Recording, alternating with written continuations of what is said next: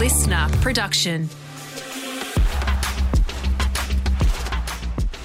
Oh, g'day, this is Footy Talk around the grounds. Brett Yates here at the Adelaide Oval. We've got Mark Rasciuto and Rhett Biglands, and it was the match of the season, no doubt about that. It was Port Adelaide up against Collingwood.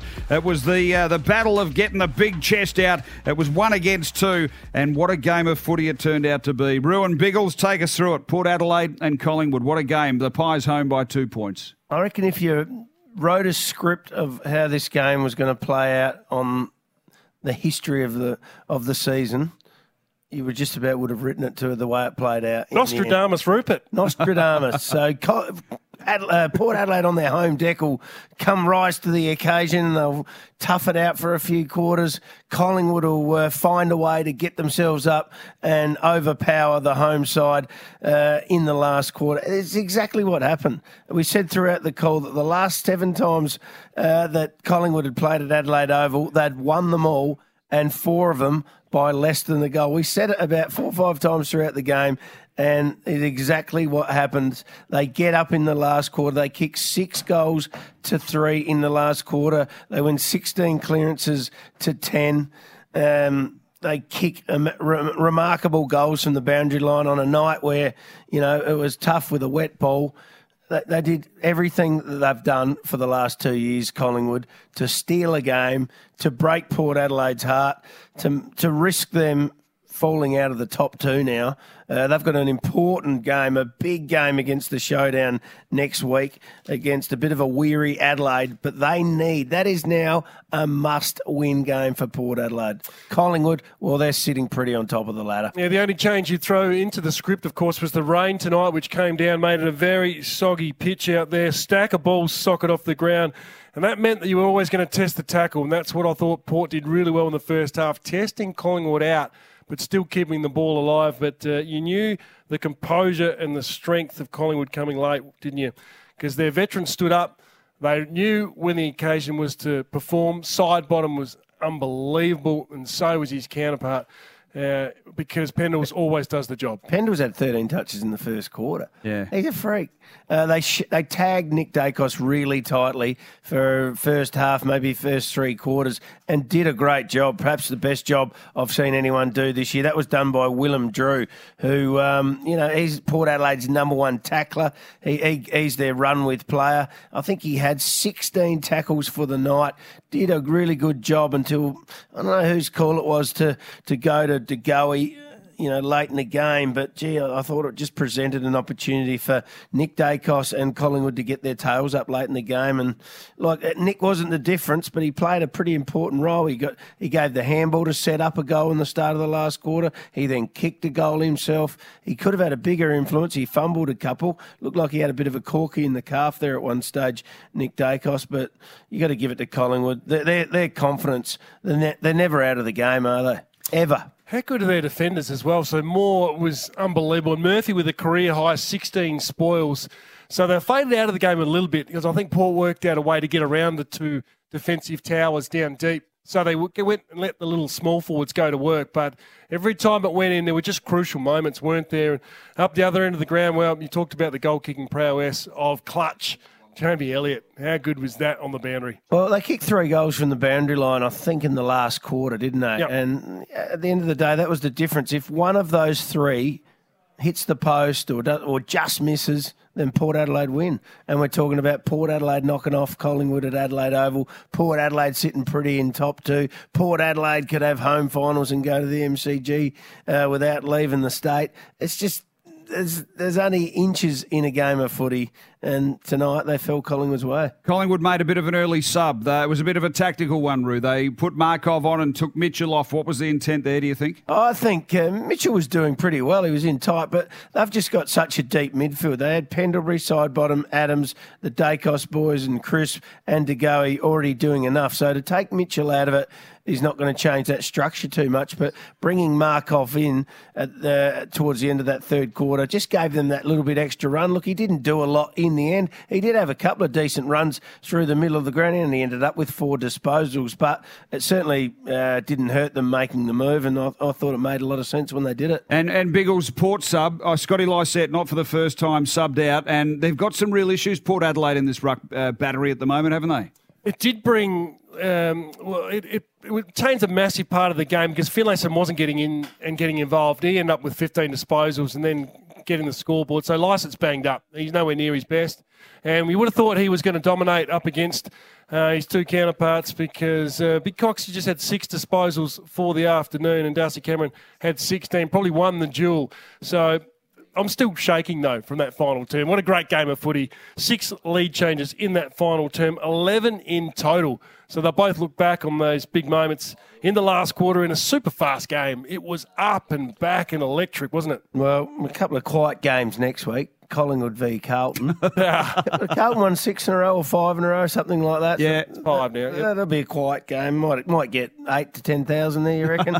And Port Adelaide taking on the Adelaide Crows in the showdown. We love footy at this time of the year, don't we? It's extraordinary. Kerno kicked 10 today, by the way, for the Blues. They got owned by 71. Might have a slightly better player on him next week, I feel like. Hey, the other news of the day was Richmond. They still sort of hang in, just on the edge. They piled on the last 6 goals to get home by a point over Hawthorn. They're in the 8 at the moment. Just sort of on the edge there. I think they are the Tigers. So interesting to see how it all pans out for them. So it was a big game of footy. We had a great chance to chat to Paddy Lipinski after the game as well, didn't we? What about he spoke about the intensity of the game. He said that is as big as it's been all year, and that's what you want from a top 2 club. Yeah, at least 10,000 travelling supporters of the 47,965 in the house tonight. And God, the grandstand was lifted. Wasn't it roaring? Atmosphere was off the charts, and the massive contingent of Collingwood supporters sticking around after the game at the northern end on the hill in full voice. How good.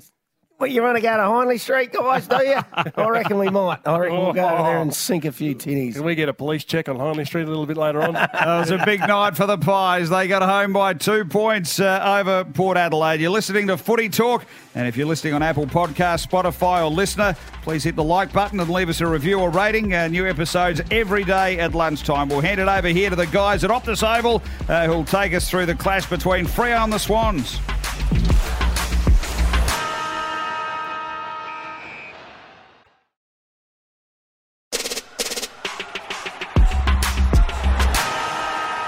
You're back with Footy Talk around the grounds. Ryan Daniels and Andrew Embley here at Optus Stadium. And Embers, we have just seen the Sydney Swans win this game by 29 points. They were in control for most of the evening.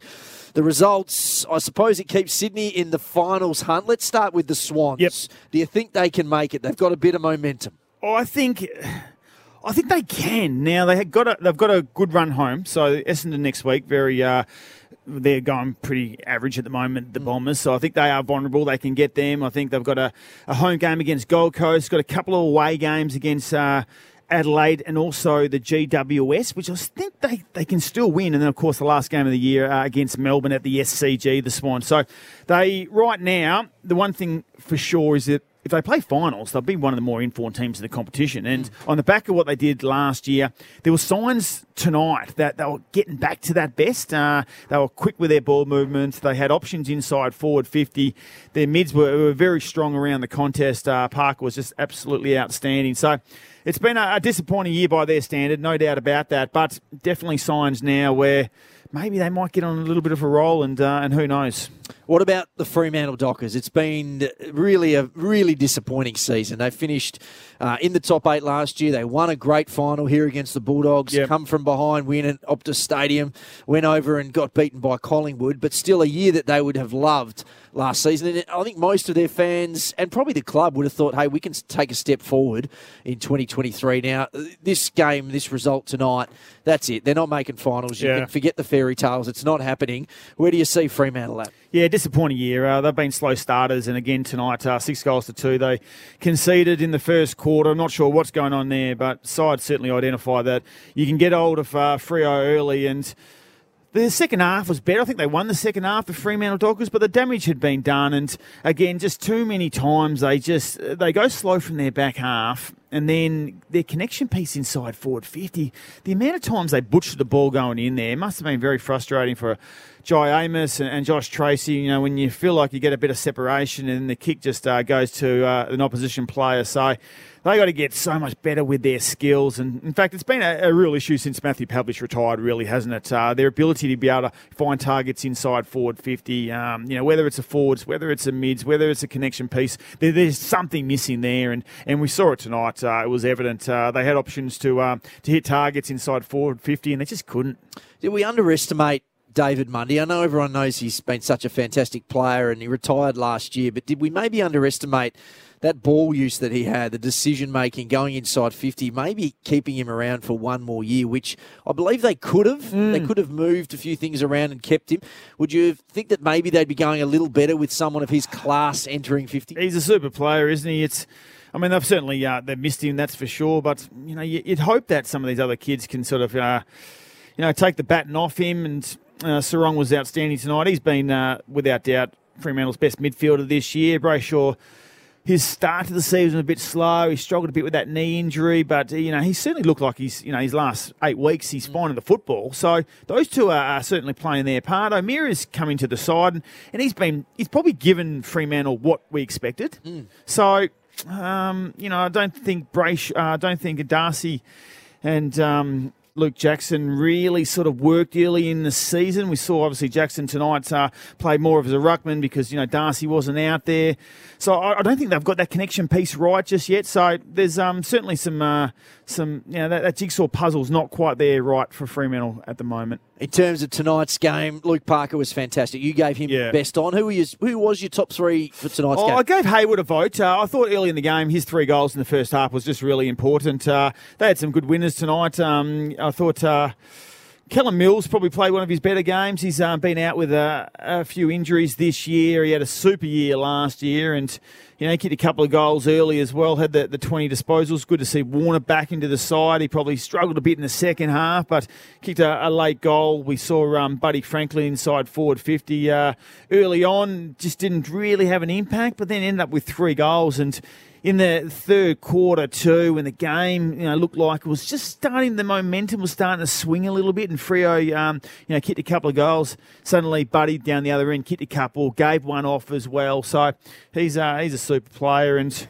I think at the moment they've got a lot of winners there. Papley had a pretty consistent game. And I think Heaney's the one who certainly last year we know All Australian was just outstanding. Hasn't reached those heights this year, but if they can get Heaney going again, and then suddenly they might just be a sneaky chance to sneak in. Okay, who do you want to see more from Fremantle? Now, we've talked about their season is pretty much cooked from a finals perspective, but there are 4 more games. They'd be looking to extract something out of some of these players. And we sort of talked briefly before the game that not many have improved a significant amount. Who do you want to see a big month from to say, right, go into the pre-season with a bit of form, a bit of momentum, and hopefully a big 2024? So last year, their small forwards in Switkowski and Schultz had big impacts on the game. They moved around. They were feisty inside forward 50. They were able to hit the scoreboard. And this year, both those players certainly been below. And so we saw Schultz tonight. He bobbed up. He's not going to get it 15, 20 times, but he's a dangerous player inside forward 50. And if you can get the game played in your forward half, like at times tonight, certainly in the second half, he was able to get on the scoreboard, kick 4 goals in the end. So I think those 2 players are really important. And then, the next, the young kids coming through. So Amos is going to be a very, very good player and just needs more opportunities. But Matty Johnson and Erasmus are probably the next 2 midfielders. We spoke about, obviously, Mundy leaving. Brayshaw's a star. Sarong's a star. But just probably need a little bit more depth through that midfield. And I think those 2 kids are the ones that going to have a big impact, a big pre-season for Fremantle next year. Well, I agree. The Sydney Swans up to 12th after that 29-point win here at Optus Stadium tonight. If you have a question for us, get us on Instagram at Footy Talk Pod, TikTok at Footy Talk Pod. Tomorrow, Abby Holmes, Jay Clark and Daisy Thomas are here to unpack the weekend.